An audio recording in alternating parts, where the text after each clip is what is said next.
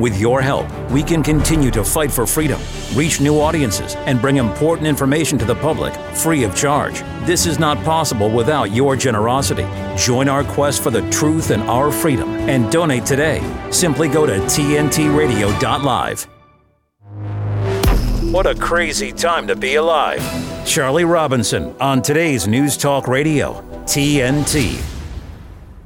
From the Rocky Mountains of Denver, Colorado, my name is Charlie Robinson. Thanks for hanging out and getting weird with me for the next hour. If you want to connect with me directly, you can do so via email, charlierobinson@tntradio.live. You can follow me on Twitter @macroaggressions or go to my website, theoctopusofglobalcontrol.com, to find out more about what I am up to. But why don't we start with the headlines for today, Monday, December 18th, 2023. Crane moved into Arlington Cemetery for removal and destruction of Civil War Reconciliation Memorial. Oh, finally we fixed racism, and all it took was removing a statue from a cemetery and destroying it. I wish there was a term for this. When you do things like this, oh yes, Marxism it is, and Karl Marx was such a success after all. Also, Pope Francis officially approves priests blessing same-sex couples. You know, he's so progressive, this Pope. When he isn't authorizing the disappearances of nuns during Operation Condor. You can catch my episode on macroaggressions this Wednesday, where I unpack all of Pope Francis, otherwise known as Jorge Bergoglio's crimes against humanity. There's many. Don't miss that one. And here's a fun one from Gateway Pundit. And you're going to need to listen to this headline maybe twice. Louisiana woman, her 3 husbands, and uncle arrested for heinous crimes linked to witchcraft, Satanism, and Vikingism. First thing, got to be honest, little surprised this didn't happen in Florida. I mean, Louisiana's plenty weird, maybe second on the list, but this had Florida written all over it. And second, I might be thinking the same thing you're thinking. What exactly do you think Vikingism is? I don't know. It sounds kinky. And finally, from Zero Hedge, virtue unsignaled. San Francisco halts reparations office due to budget cuts. Oh boy, it's almost as if these ideas just fizzle and run out of steam. Listen, Mayor London Breed, mayor of the city of San Francisco, has been talking about this for years now.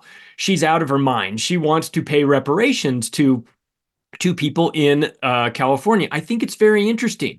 You want money paid to people who were never slaves from tax dollars collected from people who never owned slaves in a state that never even had slaves, right? Am I getting this right? How did an idea this amazing not make it across the finish line? It's very weird. Well, when you dig into it, what you'll find is that San Francisco really had no choice but to junk this whole thing. They're on the precipice of slashing $75 million from next year's budget. And this is just one of the things that has to go. Yes, of course, you could get rid of Drag Queen Story Hour, but what fun would that be? But when you have the opportunity to remove the reparations component from your budget for next year, you're going to have to go ahead and do that, especially when you hear some of the math behind it. And this logic, and I use the term logic very loosely in this case. The logic is that they are going to pay people for the crimes that were committed back in the mid-1800s. Very noble, very nice of them. I'm not quite sure exactly how they're going to make all of the genealogy components work to this, but I mean, let's not get bogged down in details because it doesn't matter, because it's never going to happen anyway. But I have to tell you what they proposed because it is so preposterous. $5 million lump sum paid to each eligible person. And there are some criteria, which I'm sure you could probably fake. Plus $97,000 a year for the individual every year for the next 250 years. So, no sales tax for the next 250 years. I wonder if the fine print says you have to actually live for the next 250 years. I wonder if they worked that out. But there's no home, renter, or commercial insurance. That'll all be paid by the city, or, well, it's going away. And they proposed that they were going to allow people to sell condos for $1. $1. Now, I have worked in real estate for 25 years. I hold a broker's license in the state of California. And I can tell you right now that if you are selling condos for $1, there is a huge stipulation attached to that. And it's probably also illegal. So, oh, never let a dumb crisis go to waste in California, one of my favorite targets. Hey, if you missed your favorite TNT radio show or interview, simply listen back when you want, whenever you want. Just visit episodes on the TNT radio website. We are also on all major podcast platforms, including Apple, Google, Spotify, Amazon, Podbean, iHeart, and TuneIn. Now, there is no reason to miss out on anything on TNT Radio.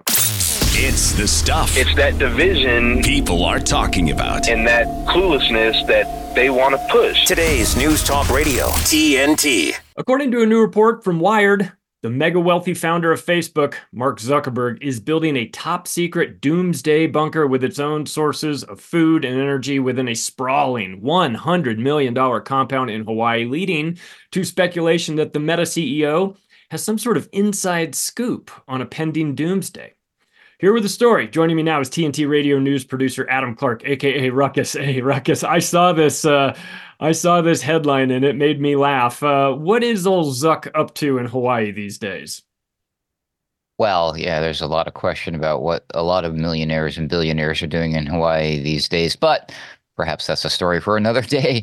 Zuck, that is, of course, has reportedly started work on this $100 million family compound in Hawaii.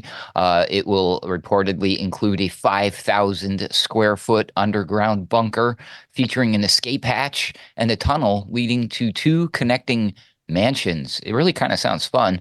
Of course, Zuckerberg is not the first billionaire to prepare in anticipation for doomsday. But, of course, the news and absolute secrecy on the part of the CEO, already receiving ample public reactions on various social media platforms, is not helped, Charlie, by the fact that this news is timed with the release of that film, Leave the World Behind, with its shady associations with the Obamas. And it's currently streaming, I believe, on Netflix. But the movie predicts an apocalypse at the global level. Does Zuckerberg know something we don't? So his little bunker, doomsday bunker, it's located on the Hawaiian island of Kauai. Kauai, I knew I should have brushed up on this. Kauai, and is so secretive that I can't say the name of the island. No, it's so secretive that carpenters, electricians, and other contractors are muzzled by non-disclosure agreements, according to the report by Wired. One former employee told Wired, quote, "It's Fight Club. We don't talk about Fight Club. Anything posted from here, they get wind of it right away," end quote. The compound stretches approximately 1,400 acres on land that Zuckerberg began buying in August of 2014. A spokeswoman for the billionaire told Wired that he and his wife, Priscilla Chan, spent 170 million smackaroonies to purchase the property, which they view as their family home, known as Koolau Ranch, Koolau, for those of you who want to send me an email and tell me how horribly I'm pronouncing everything here. The compound reportedly produces its own energy and water supplies, and on-site ranching and farming can provide the food. The property will include more than a dozen buildings with at least 30 bedrooms and 30 bathrooms combined, according to Wired. They were citing looking at property records and based on interviews with unidentified contractors. How well is that non-disclosure agreement working when they can just talk to you unidentified? Two mansions at the center of the compound will total about 57,000 square feet of living space and 11 disc-shaped tree houses that will be connected by rope bridges. That really does sound fun. The property will be dotted with guest houses and will include a large building with a gym, pools, sauna, hot tub, and tennis court. Everything a billionaire needs to wait out the apocalypse, of course. We're going to have living spaces, a mechanical room, a metal door filled with concrete, protection. Many of the compound's doors will be soundproofed and operated by keypads. That way they don't have to hear the screaming plebes, let us in, let us in. Some of the passages, such as a quote unquote blind door in the library, will be designed to resemble walls. So they got secret compartments, secret passages. Dozens of cameras, of course, will be stationed around the property. And just one small operations building will have more than 20 cameras. Wired based its cost of $100 million estimate on building permits, saying the actual figure will likely be higher. The outlet stated, quote, the cost rivals that of the largest private personal construction projects in human history, end quote. Wow. So this is a big one, Charlie, but what do you think about this? Wow is right. I mean, I guess if I had Zuck's money, I probably would be looking to buy assets such as that. I would look to someplace beautiful. It does sort of rub me the wrong way with the the coinciding with the release of this new movie on Netflix. We know about Zuckerberg and Meta in general having a revolving door between the Obama White House and what used to be Facebook, now Meta. A ton of Obama staffers, once he left office, took high-ranking positions within Meta, and so I'm not too surprised that there's maybe some coordination going on. I mean, I put my tinfoil hat on for this one just a little bit because it does require us to speculate. But hey, listen, Peter Thiel bought a huge compound in New Zealand with its own private airstrip and things like that. This is not the first time. Ted Turner owns, hundreds of thousands of acres of land in America. This is not the first time billionaires have gone on retail residential buying sprees where they're looking to create compounds. But this is the first time it's really timed to arrive at your inbox news feed about the same time as this movie, encouraging people or painting a picture of a future scenario in which people are going to want to get as far away from each other as possible. You think Zuck's going to make room for us in one of those circular rope bridged treehouse places, or nah? Well, actually, it might coincide with the release of his. He's trying to build the VR world, the metaverse or whatever, right? Meta. That's why he renamed his company that. So maybe he's betting big that maybe he can be like, hey, when you when you download your avatar into the program, if you're like they'll have a raffle, Charlie, see, and if your avatar name gets tapped on the shoulder like an esoteric secret society kind of thing, then you get to stay at the guest house when the doomsday comes. So maybe it'll be like a publicity stunt on his part. But you brought up a good point, and I do have some more information about a couple other billionaires who act this way. Reddit's CEO Steve Huffman has been doing this for a while, apparently. He's been hoarding firearms, ammunition, and motorcycles, predicting various threats of various kind. We've got Sam Altman of OpenAI has apparently accumulated gas masks, antibiotics, gold, and weapons. And then let's see, LinkedIn co-founder Reid Hoffman believes most of the billionaires from Silicon Valley have, quote, some form of apocalypse insurance, including underground bunkers, end quote. So I guess it's a known thing, Charlie. And yes, there's no way. I was only halfway joking when I said the only reason for his doors to be soundproofed is to drown out the sounds of the plebes trying to get in. That's probably a reality. Yeah, it probably is. Listen, I don't need to have gold and silver and gas masks and food and all that stuff buried. All I need to know is where Sam Altman lives, right? That's all you need to know is where the person down the street from you who is prepping. Yeah, you better well, listen, I think we owe the preppers an apology. They're a little weird and they sound kooky from time to time, but they are right. Man, it is really a good idea to be proactive when it comes to things like this. Now, I don't know how long they plan to ride out the apocalypse, or I don't know what sort of advanced information these guys have, but it doesn't make me feel particularly great when the guy that runs OpenAI is planning for a zombie apocalypse. It kind of makes me feel like he knows something we don't know. Is that the case? Maybe. Ugh. I don't know. Always, yeah. Makes me worry, Charlie. every Yeah, time. it makes me worry too. Thanks, Ruckus. I'll catch you tomorrow. Thanks for the news. Hey, I've got Ricky Varandas coming up in the second part of the hour. You can catch his show, The Ripple Effect podcast, and also a show that he and I do together called The Union of the Unwanted. But after this break, we're going to be back with Clint Russell from Liberty Lockdown. This is TNT Radio. Rick Munn on TNT Radio. There was a statement that I saw last week that I thought was quite interesting from one of these WEF spokespeople, the World Economic Forum spokesperson. And one thing that she said that I thought was quite interesting was she said, there is been a little bit of a tail off with people buying into the vaccine narrative, and she blamed that on people like us spreading so-called mis and disinformation. She said that climate change was a little bit too much of an abstract concept for people to really grab and get their heads around, so that's not really taking off the way they want to either. And then she said something very interesting. She said, you know what, when the water crisis comes, people will understand that because it's simple and everybody needs water, and if you don't have water for a few days at a time, you'll know all about it. So maybe, we're hypothesizing a little bit about what it's going to take to grab people and bring them back on board again with a World Economic Forum type narrative. Could this be what it is? Locked and Loaded with Rick Munn on today's News Talk, TNT Radio. Take us back in time. And who was Mike Flynn? He was the National Security Advisor to the president. Why is it that they go after me so hard? Why me? Why does Barack Obama only talk about two people, to the incoming president of the United States? When I was sentenced, the judge says, you have been convicted of lying to cover up for Donald Trump.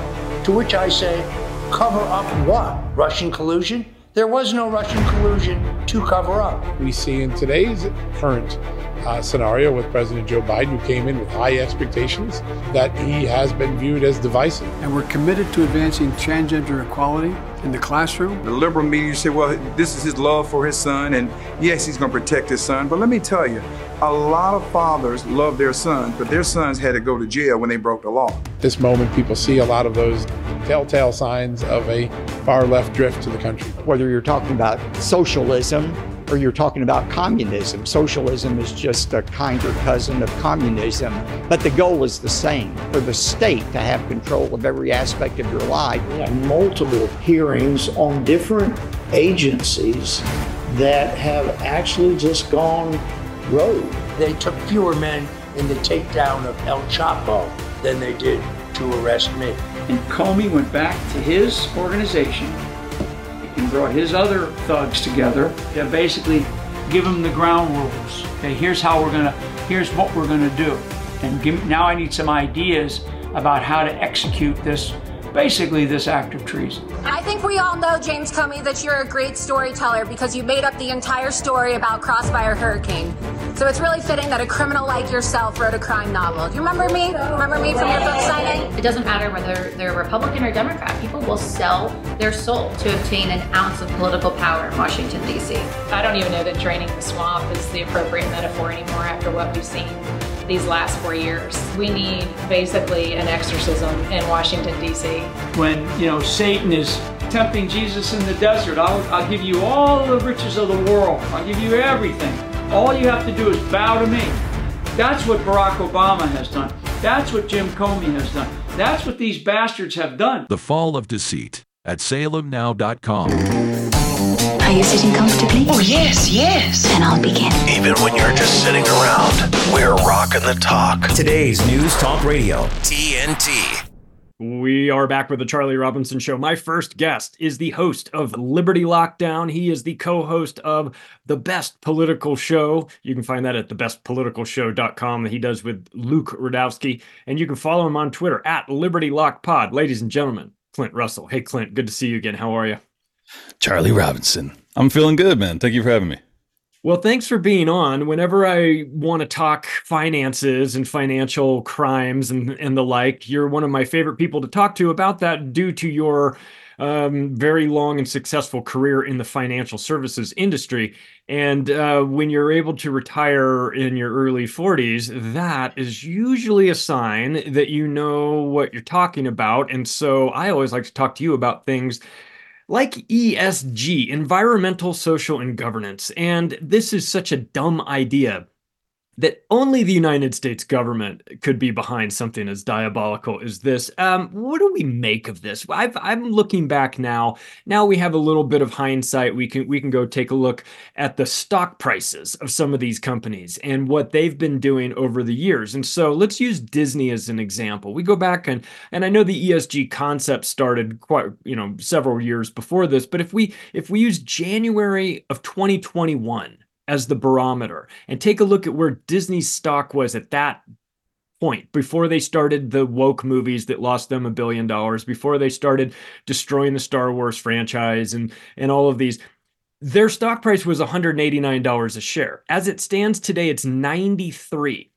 That is just about 50%. They have lost $170 billion in market capitalization. At some point, doesn't somebody on the board of directors have to stand up and say, this is crazy. This cannot go on the way it's going on. I have stock options. You have stock options. We have a vested financial interest in, let's just take even, you have a duty to your shareholders to make the best product ever. Let's just say their entire reason for existing was just to make money. How can they justify losing half of their value of their company by chasing these woke ideals that don't even make sense and don't seem to be anchored in reality? Well, you hinted at it, basically without saying as much. You referenced fiduciary duty. And this is the reason that I got hot on the trail of ESG a couple of years ago, is because I was a fiduciary. As a money manager, I knew that you have to put the interests of your investors above your own. That's a basic, money management 101 philosophy, but it's also the law. It's illegal to do otherwise. And this is why when I started to see all this woke advertising, woke movies, and I knew that it wasn't really popular amongst their core customer base, I was like, okay, this is obviously a top-down dictate that's coming in, because there's no way in a free market that this would be occurring. And then I realized that it was, a World Economic Forum, United Nations plot to essentially implement government with working in partnership with private businesses, allegedly, and essentially it was a backdoor to fascism. And I'm just very grateful that we still have enough of a free market that companies like Disney are able to be punished for producing products that their customers aren't interested in, which is what we ought to see. When you put out a bunch of stuff that people don't want to watch, and you have a dozen flops over the past couple of years, your market cap ought to be cut in half. That's the free market at work. So from my vantage point, I'm very optimistic, actually, because even yesterday, I believe it was, Harvard started to remove a bunch of the DEI pages from their website, diversity, equity, inclusion, which is essentially the academia version of ESG. So I think that this fight is being won. I think that there is major litigation threat and risk against the biggest proponents of ESG. BlackRock being at the top of that list, but Vanguard, State Street, all these guys had their hands in the mix. So I think we're winning this fight, but they are clearly going to have to pivot, because I think before we take a victory lap, we need to understand that whether it has a 3-letter acronym or not, this is a philosophy. Like, this is, in my opinion, it's a cult religion. And it's not going to go away just because you get them to run away from the ESG or the DEI label. They still believe in identitarian politics and divide and conquer tactics, and we need to be on guard even if ESG and DEI ultimately perish. Yeah, and hopefully they will, but it seems like they've got a nice fund of money in which they can dip into, that whether it's the Biden administration or whether it's the World Economic Forum partnership groups, they have a little bit of extra money that, in case you find yourself in a bind where your ideas don't match up with the perception that your customer base was hoping for, and your revenue falls. Well, here we have this pot of money that we can sort of help make you whole. The irony is you're gonna need it. right? When you destroy your own brand, wouldn't it just be smarter for them to do nothing and not need this emergency fund and keep the brands going the way they're going? Or is that just not even an option now? Are they? You mentioned you might have already answered this, and you mentioned top down. This feels like this isn't coming. This isn't the idea of the companies themselves, right? This is coming from external sources, someplace else. Yeah. Well, it's primarily coming from the Larry Finks of the world, the guys who have at their disposal, or at their direction rather, tens of trillions of dollars. And when you're talking that sum of money, you have an outsized influence on the broader economy. And what the ESG overlords were saying is that they wanted to see more and more of this DEI, ESG type of worldview pushed into every single corporation that they were going to invest in. Not some, but all of them. They wanted to see it everywhere. They wanted to see every single business on earth alleviating income inequality and racism and sexism and homophobia and blah, blah, blah. I mean, it was so ridiculous and so globalist. So yeah, the reason that it persisted was that the incentive early on was that you have these guys with tens of trillions of dollars that are saying, hey, if you do this, it'll help your bottom line, it'll help your market cap. That was the reason that it began. But ultimately it produced a product that didn't have an end customer. So it appeared early on that it was actually a benefit to these CEOs to go along with it. I think many of them, if they're not being fired, are looking in the mirror and saying, is this actually beneficial to our company, or has the paradigm shifted? And I think it's the latter. Yeah, we'll be back with more with Clint Russell after this break. Was just dip out for a second for a quick 1-minute news break. We'll be right back. And action. The news. TNT Radio News. For TNT Radio News, this is James O'Neill. President Joe Biden was startled when a car collided with an SUV in his motorcade in Wilmington, Delaware. The U.S. Senate is set to return to Capitol Hill on Monday to resume negotiations on a package to fund Ukraine and secure the southern border, even with House lawmakers out of town. Former President Donald Trump is dominating the Republican primary polls with 69% support among GOP voters, according to a recent Fox News survey. Are you enjoying listening to TNT Radio? Do you think we're doing a good job? Then please let us know. Why not leave us a like or a positive review, or comment on Facebook, Gab, or Getter? Help us get the word out as we cover the biggest topics of our time on today's News Talk, TNT Radio. We're back with Clint Russell from Liberty Lockdown. We're talking about ESG scores, and I think no company had it worse over the past year than Bud Light. They certainly did get the treatment, and Target as well. But I wonder if there's another company that's just made the headlines again, and that is FTX. FTX plans to exit bankruptcy. They're talking about how they have 50 investors that are owed $3.1 billion, and then another 9 million investors that are owed a collective $5 billion. Clint, what's the strategy for FTX moving forward? Do you think that's even, is there enough wiggle room here to make everybody whole? Are they going to be issuing free haircuts to investors? How's this thing going to play out? Well, honestly, this is breaking news to me. I hadn't even heard that they were attempting to come out of bankruptcy. Look, that brand is dead. I mean, it's deader than dead. So I have no idea why, even if you want to reorganize, why you wouldn't change the brand name, because FTX is it is a nuclear bomb of a brand. So I have no idea why or how they think that they're going to pull this off. But I wish them luck. I hope that they make whole as many of their investors as humanly possible. But clearly there was massive fraud that was being ran, and I don't think that they're going to be able to make the vast majority of people anywhere close to whole. So yeah, it's going to be a haircut and a brand annihilation. And if you think you're going to come back out after being a Ponzi scheme and reinstill faith in the market that you are a player that is worth, investing a penny in, good luck. I think you're totally out of your mind. Yeah, that's the Federal Reserve's job, right? To run that exactly. Ponzi scheme. If you don't have a monopoly on the creation of money, you can't pull this off. Sorry, Sam Bankman-Fried, it ain't gonna happen. Sorry, yeah, it's a problem. Well, since we're both ex-Californians that escaped this the hellscape, what used to be a beautiful state, I should say, until it didn't get struck by locusts or the big one, the big earthquake that they had promised us for a long, long time. Instead, it got struck down by primarily Democratic policies, definitely bordering on the edge of insanity. And now we have the leader of all of this stupidity, Gavin Newsom, talking about how he wants to become the president of the United States.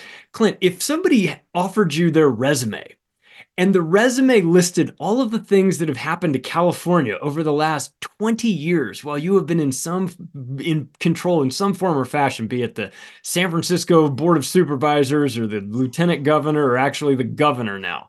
Would you just file this in the circular file next to your desk, or would you even entertain bringing somebody in to talk about their, quote, qualifications on becoming president if California is what you have to offer? If Gavin Newsom thinks he's going to be president of the United States, the only thing he's qualified for is an insane asylum. I mean, he is out of his mind. He was the mayor of San Francisco during that destructive phase. He was the governor of California during lockdowns and that implosion. No, he doesn't have. If he has a shot, I'll say this: if he has a shot at being the president of the United States, then you could just forget about America. It's over. I mean, this guy is as dangerous a politician as there is. You think Joe Biden's bad? Oh my goodness! I mean.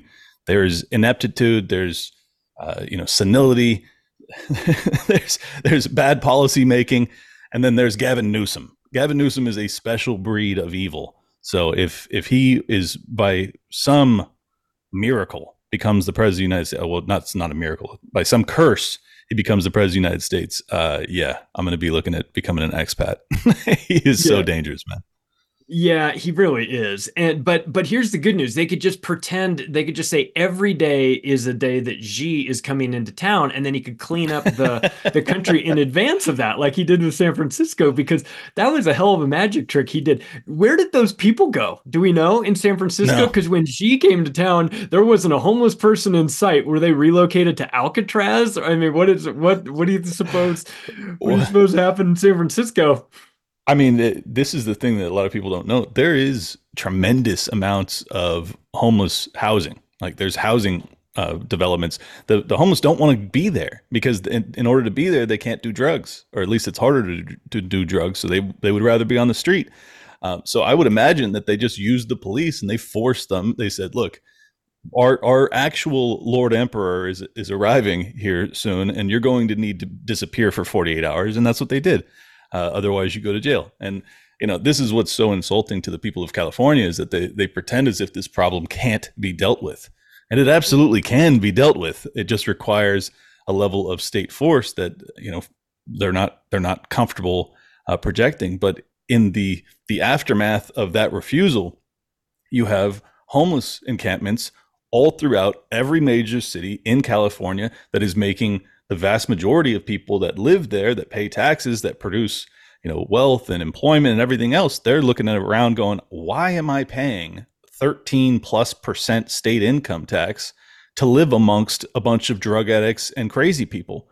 It's totally untenable. And I'm one of them. So are you. I mean, we had to get out of there because of it. So it's tragic, man. I spent 35 years there, and I'm heartbroken to see it, but it is what it is, and they get what they wanted. Yeah, I spent 35 years there as well. And for those that are unfamiliar with California, it has 50% of all the homeless people in America are located in the state of California. It's a beautiful state. It has some great geography. You can, and it was always a little liberal in places like Santa Monica, where they had policies that would allow the homeless to camp there. And so you felt a little bit of this, but boy, it has really ramped up. I remember back in college at USC, you would see the white van come around every now and then. It would stop, and the back would open. They'd a guy open up the back and pull these people out. They were people that had been that were being relocated from the insane asylums. They were just dropping them off on the streets. And we're at a point now where it's policy. I think they were doing that in the cover of darkness, when nobody was watching. It's policy, but it's a damn shame. What are you and Luke up to over on the Best Political Show? This is, I love Luke and you and Luke together. What a combo. What are you two lunatics up to? Yeah, it's been amazing, man. We had Vivek Ramaswamy in studio last month. We've had a bunch of phenomenal guests, a bunch of big guests coming up too. I've loved it. It's basically, for those that are familiar with Timcast IRL, it's essentially that, but in Miami. We have usually one or two guests come in every night. We do it 3 days a week. We just signed a deal on November 1st to go exclusive on Rumble for 1 hour a night in prime time following Glenn Greenwald. And it's been very, very successful. We've only been doing it a couple months, but the future looks bright. And anytime any high profile folks come through Miami, hit me up. That's what we're doing. I love it. Yeah. Well, I'm extremely happy for the two of you. I like you guys a lot. I respect your work. That's fantastic. For people that want to go and learn more about it, thebestpoliticalshow.com is the place to do it. And I would tell you, if you're on Twitter, you should follow Clint at Liberty Lock Pod is the place to do that as well. Clint, see you next time. Maybe I'll see you on Timcast one of these nights. You seem to always kind of pop in and out over there. Absolutely, appreciate you. We'll catch you next time. That's Clint Russell, everybody. Big thanks to him. On the other side of this break, we've got Ricky Varandas from The Ripple Effect. This is TNT Radio. With his expert analysis and opinion, this is TNT Radio's Timothy Shea. Stop letting leftists set the agenda. Stop letting them turn nothing burgers into the most pressing issues of the day. Stop letting them use words like inclusion, equity, fairness, and diversity as cudgels to beat you into submission. Stop bowing, stop scraping, stop bending the knee, and stop giving them what they desire, an abject apology, assuring them that they'll get their way and everything will be fine. Because it won't be fine. That won't be the last complaint. Every time you submit to them, you encourage them. You give them more fuel for their next attack. And it will go on for decades. The Onondaga Nation complained to Syracuse University about the Saltine Warrior mascot in 1978. And here we are, 45 years later, the Onondaga Nation is complaining to Liverpool High School about using Warriors as their athletic mascot. For 45 years it was fine, but now all of a sudden in 2023 it's not. Stop giving in to this culture of destruction. From MAGAInstitute.com, this is Timothy Shea for TNT Radio. I want to eat apples and bananas. I need to eat apples and bananas.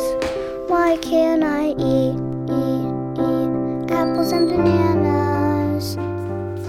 Support the Feeding America nationwide network of food banks to help provide meals to those in need. Join us at feedingamerica.org. If you can't believe what you're hearing, get the straight talk from Charlie Robinson on today's News Talk Radio, TNT. We are back. My next guest is the host of the Ripple Effect podcast. He's my co-host on the Union of the Unwanted. You can check out his work wherever podcasts are served. Ladies and gentlemen, the great Ricky Varandas. Hey, Ricky, good to see you again. How are you, man? What's up, Charlie? Thanks for having me. This is going to be fun. This is going to be fun. You and I were chatting before the show started about what was going on with RFK Jr. He was over on Breaking Points with Sagar and Crystal Ball, and this interview happened, I think, last week, and it's still getting a lot of play. Boy, it was interesting to watch that.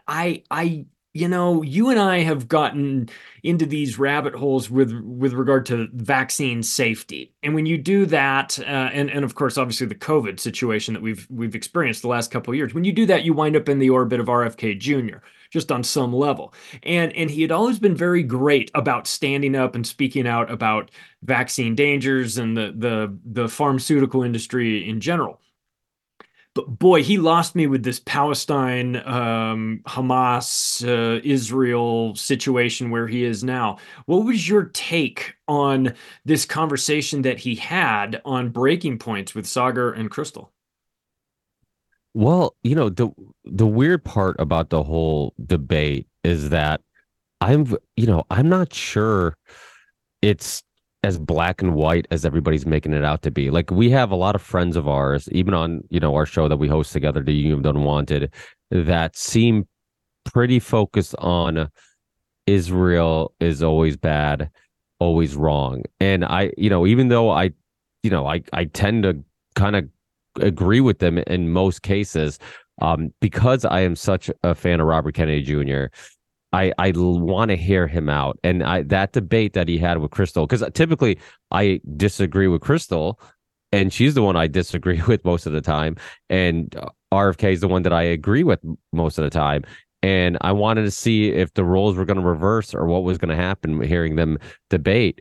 And I just think it's a complex issue, and I am a little concerned about like the fact that because we understand the power of the Israel lobby, we understand all the history with the Middle East and whatnot, that could we go too far in the right direction where it becomes the wrong direction, right? Where we end up being so anti-Israel that we're almost disregarding the horrible things Hamas has done, right? And I see it over and over again. It's starting to become a little frustrating to just even listen to people debate this issue, because it's so obvious people go in with a tribe that they're defending, and it becomes almost like the atheist versus Christian debates, right? Like nobody ever leaves a debate saying, you know what, I see it from your point of view now, or I'll meet you halfway. It's always like, no, I'm here to defend my team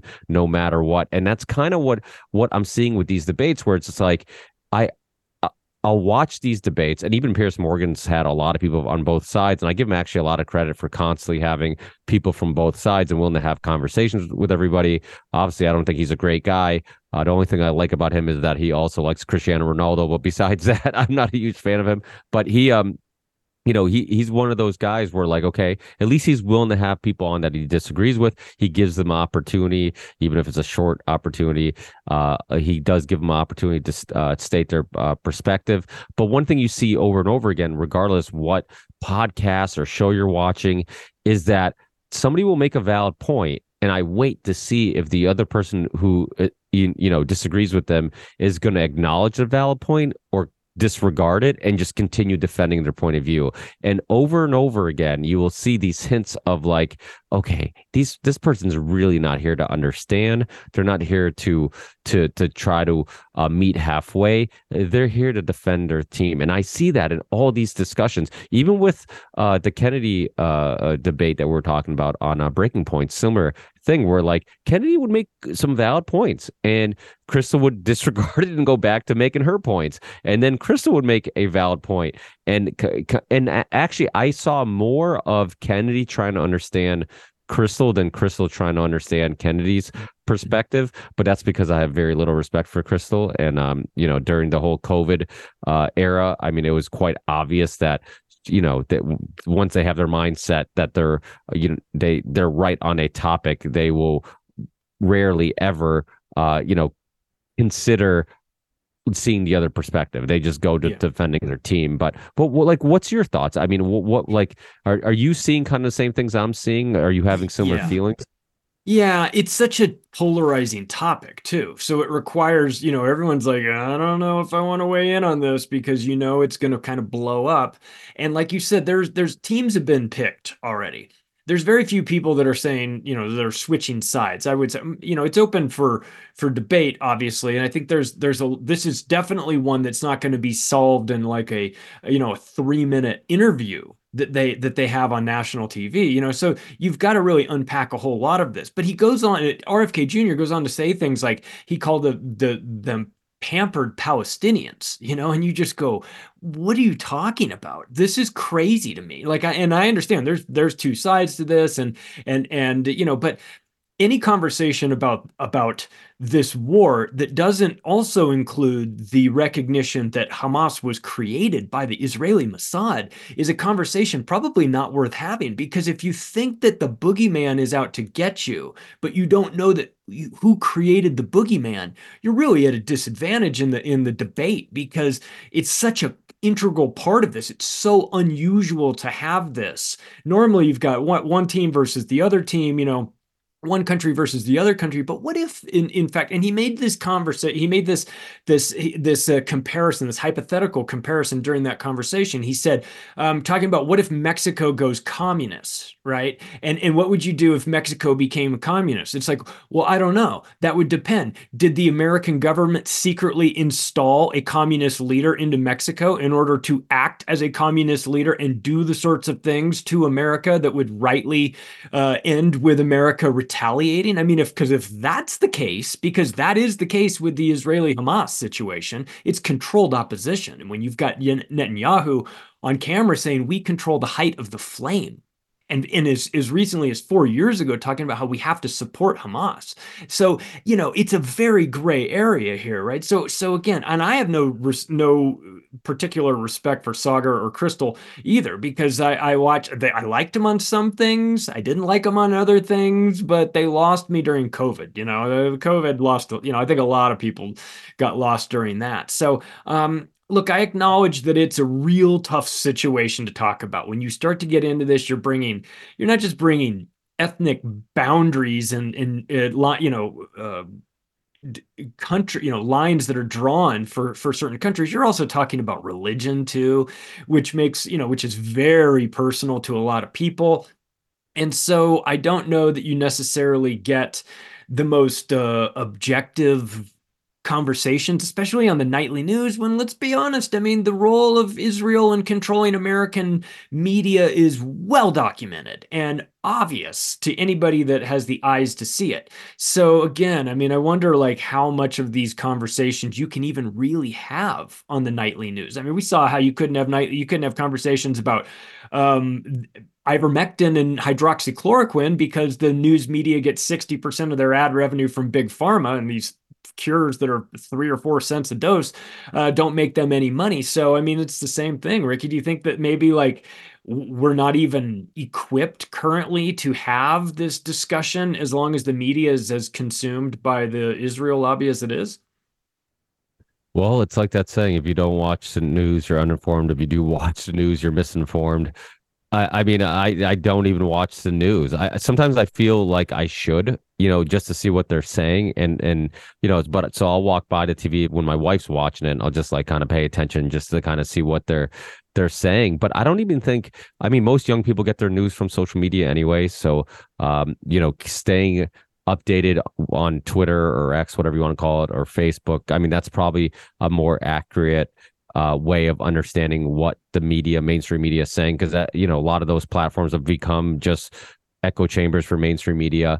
But yeah, I mean, these issues are interesting, and people have to do a little bit of self-reflecting and wonder if they're picking a team and not even understanding why they're defending that team, or how far are you willing to go to defend that team. One really interesting part of that conversation with Kennedy and Crystal was when Kennedy at one point, because like I said, it was quite obvious she wasn't going to give him credit for any valid point he might have made.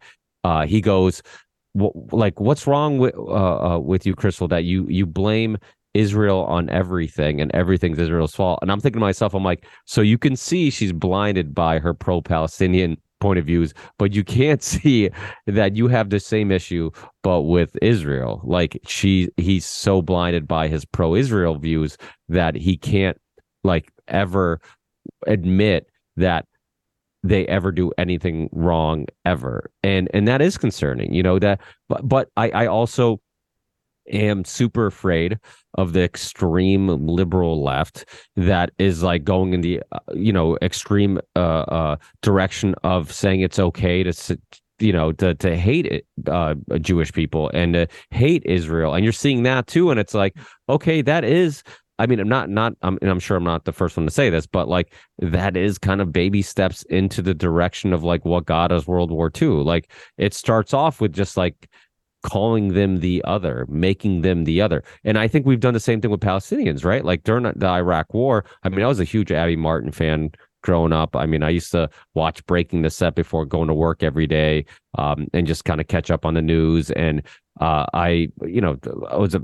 fan of a lot of people who just happen to be very pro-Palestinian. And so that absolutely had an influence on my worldview and kind of my opinion on those conflicts. And I always struggle I always attempt to see both sides of the argument, but I definitely saw a lot of really just horrendous things happen to Palestinians.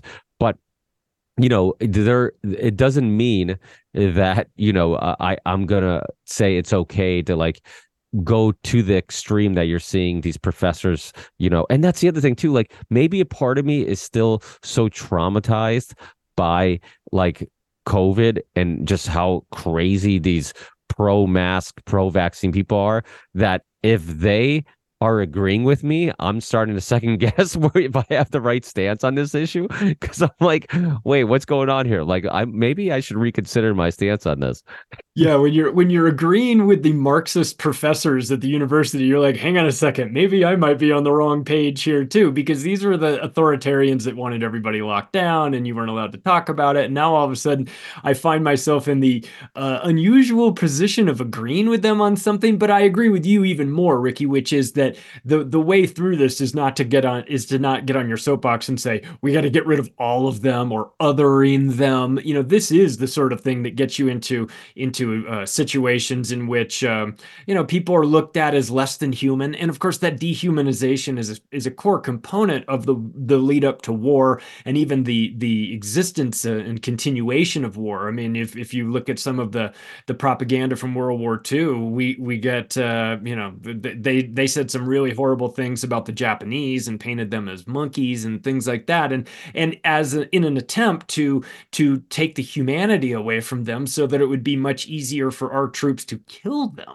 or for the general public to get on board with the killing of them, which is disgusting in its own right too. So we have to be very careful of how quickly we fall into this camp or that camp. But let's wrap up for the last 5 minutes on this. Let's talk about what the reality is of RFK Jr.'s presidential run, because he's got momentum. He's definitely saying a lot of things that people tend to like. Not everything. I don't think we can't make everybody happy, of course. But do you think if he is the proverbial monkey wrench that gets thrown into the elections, who does he hurt more, the Democrats or the Republicans? It's weird because he has support from both sides, right? Like he has some Republicans that, like him. I've talked to Republicans that seem to like his stance on some things. I'm sure they love his Israel stance. and then there's people on the left that like him too. And, I don't know if you saw in the part in the conversation where they were talking about how like Hannity turned on him and, once he wasn't a Democrat, because they were hoping he'd take votes away from Biden.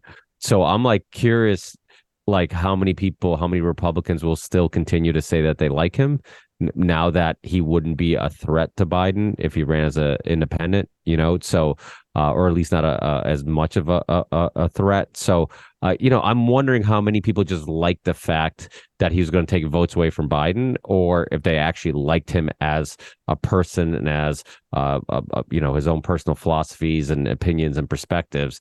So, but I mean, I hope. We need to put an end to all this, like having to join either of the two teams. I mean, we kind of called it ourselves. We've talked about it before when he first ran as a Democrat. Like, I understand his family has been lifelong Democrats and he has this connection to the party and he wanted to save the party and he wanted to, or maybe rebuild it the way it should be.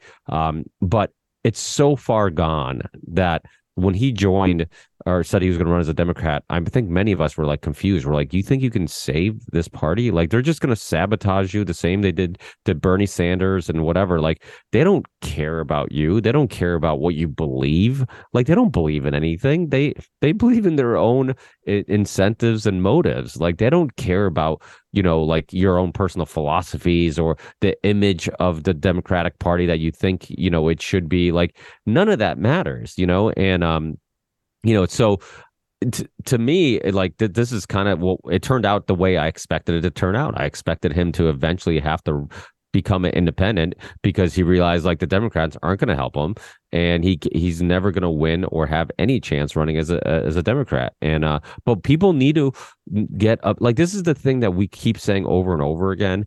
Like we have to create a opportunity for third parties. We have to, and they should all be in the race. Libertarians, you go to Europe and they have tons of different parties, and because in America it's like we're so close-minded that all our ideas and perspectives and all our opinions on all these complex issues fit in two boxes, either left or right, Republican or so it's an issue. It is an issue, and everyone needs to be careful because if you go back to 92 and we think about Ross Perot threw a big monkey wrench in that and prevented George H.W. Bush from becoming second-term president, and he was one of the most disgusting human beings in the world. But remember who it got us instead? We wound up getting Bill Clinton. Ugh, yikes. So there's always that to think about. Ricky, where's the best place for people to find you? The rippleeffectpodcast.com or rickyvarandas.com. Either one will take you to the same place, and you can find all my links there.